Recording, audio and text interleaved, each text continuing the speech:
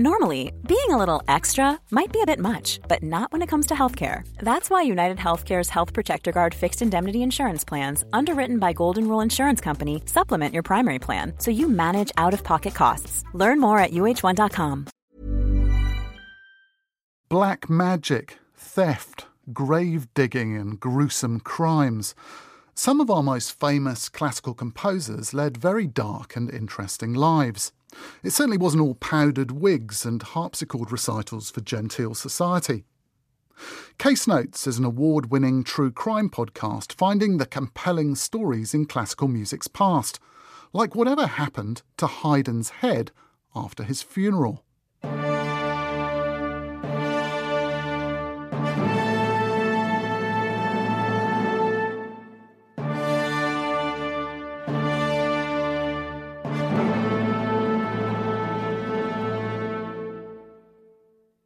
Vienna, 1820.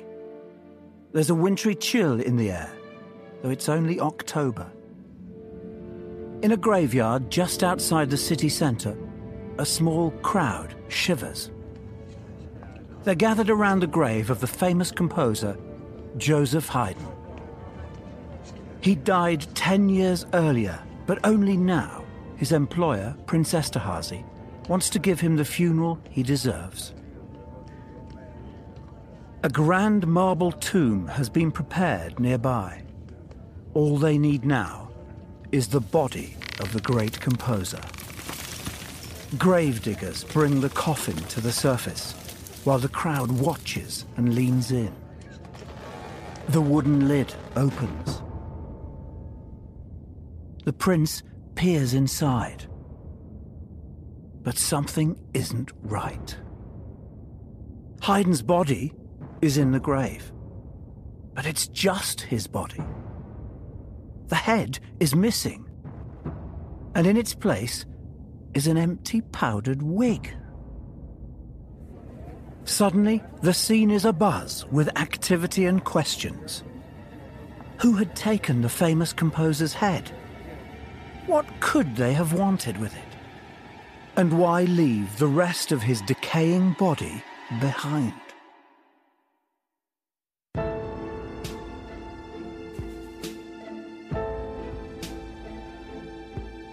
This is Case Notes, a podcast investigating music's darkest mysteries from Classic FM.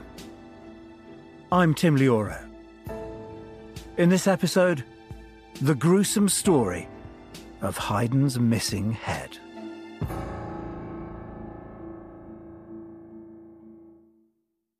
The late 1700s were a time of great change in Europe. The Napoleonic Wars are on the horizon, and now a revolution of a different kind is taking place. It's known as the Age of Enlightenment. New discoveries in science and the arts are changing how people view the world. And thinkers like Voltaire and Rousseau are revolutionizing philosophy. Authors, poets, and artists sit in coffee houses across the continent debating new ideas, and Austria is no exception. It's the capital of the vast Habsburg Empire, a realm that stretches from the modern countries of Poland to the Ukraine. It's a world centre for philosophy, science, and music. And composer Joseph Haydn is one of the most celebrated musicians of the time. Like the philosophers and thinkers that surrounded him, Haydn was asking fundamental questions about life. But he was asking them through his music.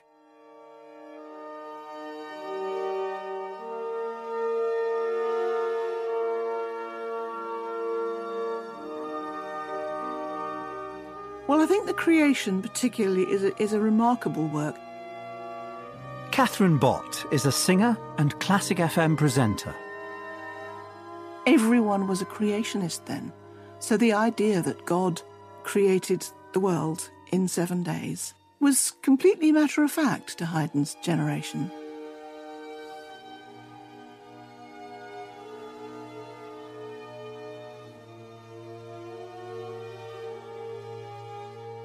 And I do think that in the face of the extraordinary achievement of creating the heaven and the earth and the animals and the insects and the plant life and everything, even up to Adam and Eve, why shouldn't we be absolutely overawed and raise a sort of innocent hymn of praise? I think it's very affecting, that. But there are also witty touches.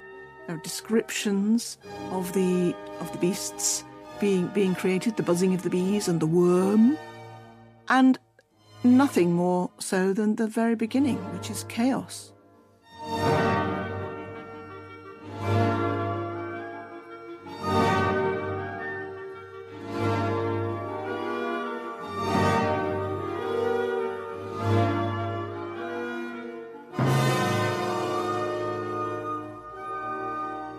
Before God said, "Let there be light," and there was. You get this representation of chaos in the orchestra, which is all over the place.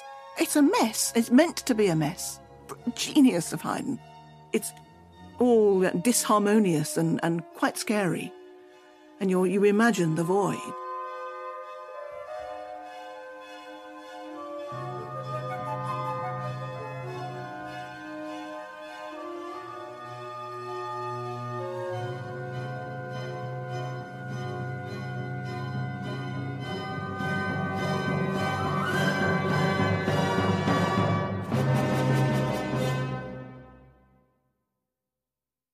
In the beginning, and God said,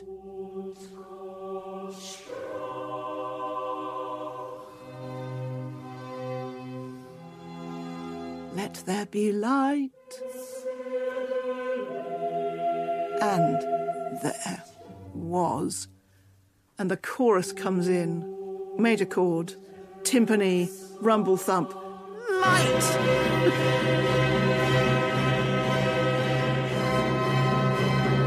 And it still really makes the shivers go down your spine, even today, and you imagine the effect it must have had at the end of the 18th century. Und Gott sah das Licht, dass es gut war.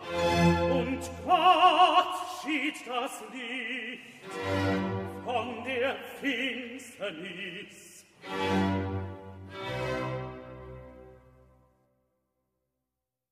Haydn is so celebrated that he's been snapped up by the powerful Prince Nikolaus Esterházy. He was quite a catch, you know. I've got Joseph Haydn is my chord composer. Who have you got? Oh, well, I'm sure he's very nice.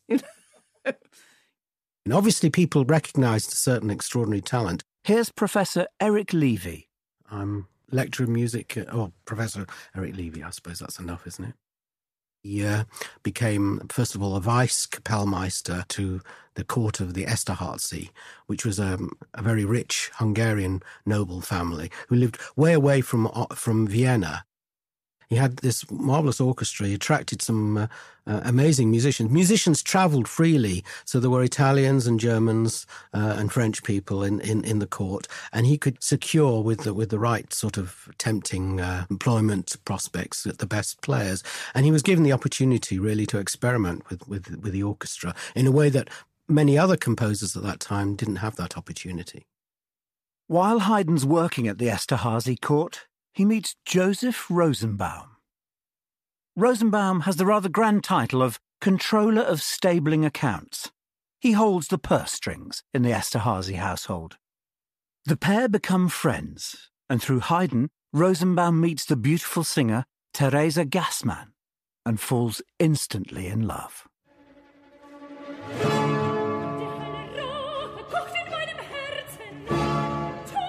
She's one of the best sopranos of the day. In fact, she's the soprano who sang the role of the Queen of the Night in an early performance of Mozart's The Magic Flute.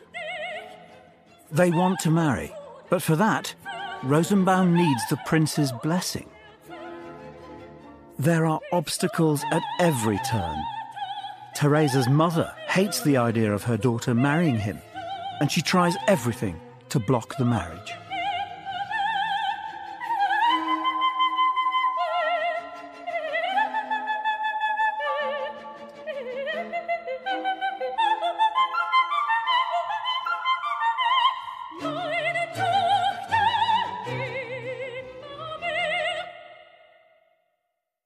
Rosenbaum records it all in his diary. A most unpleasant day, of which there are so many in the course of my life. I asked him on his way down the stairs for his permission to marry. The prince was gracious, but could not quite make up his mind to permit it, and instructed me to submit my request in writing. I will be reassured if this disagreeable business does not have evil consequences for me in the future. Haydn feels sorry for his friend. He offers to speak to the prince, to argue Rosenbaum's case. Saturday, I worked with great diligence from 6 a.m. until 2 in the afternoon. Later, I went to see Therese and learned that they had been at Haydn's. He had said many nice things about me. I also visited Haydn and talked to his wife until he came home.